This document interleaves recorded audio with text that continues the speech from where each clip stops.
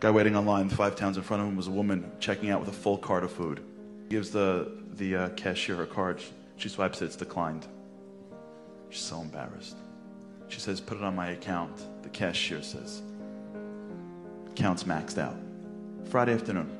She goes, okay, I'll put it back. I'm sorry. Guy right behind her sees what's going on without even hesitating. Pulls out his credit card, hands it to the cashier and says, just put her groceries on my account. The lady turns around and goes, and without even saying anything, no thank you. Like this. She walks out. And the guy who's watching this, a friend of ours, on the next line over, can't believe his eyes. And this guy nonchalantly says, how much was on her account? And the lady said, a few $1,000s. He says, just ring me up for my groceries and add her entire account to my bill. Friday. And he just walks out. Because we're the best nation in the whole wide world. Because we're one family.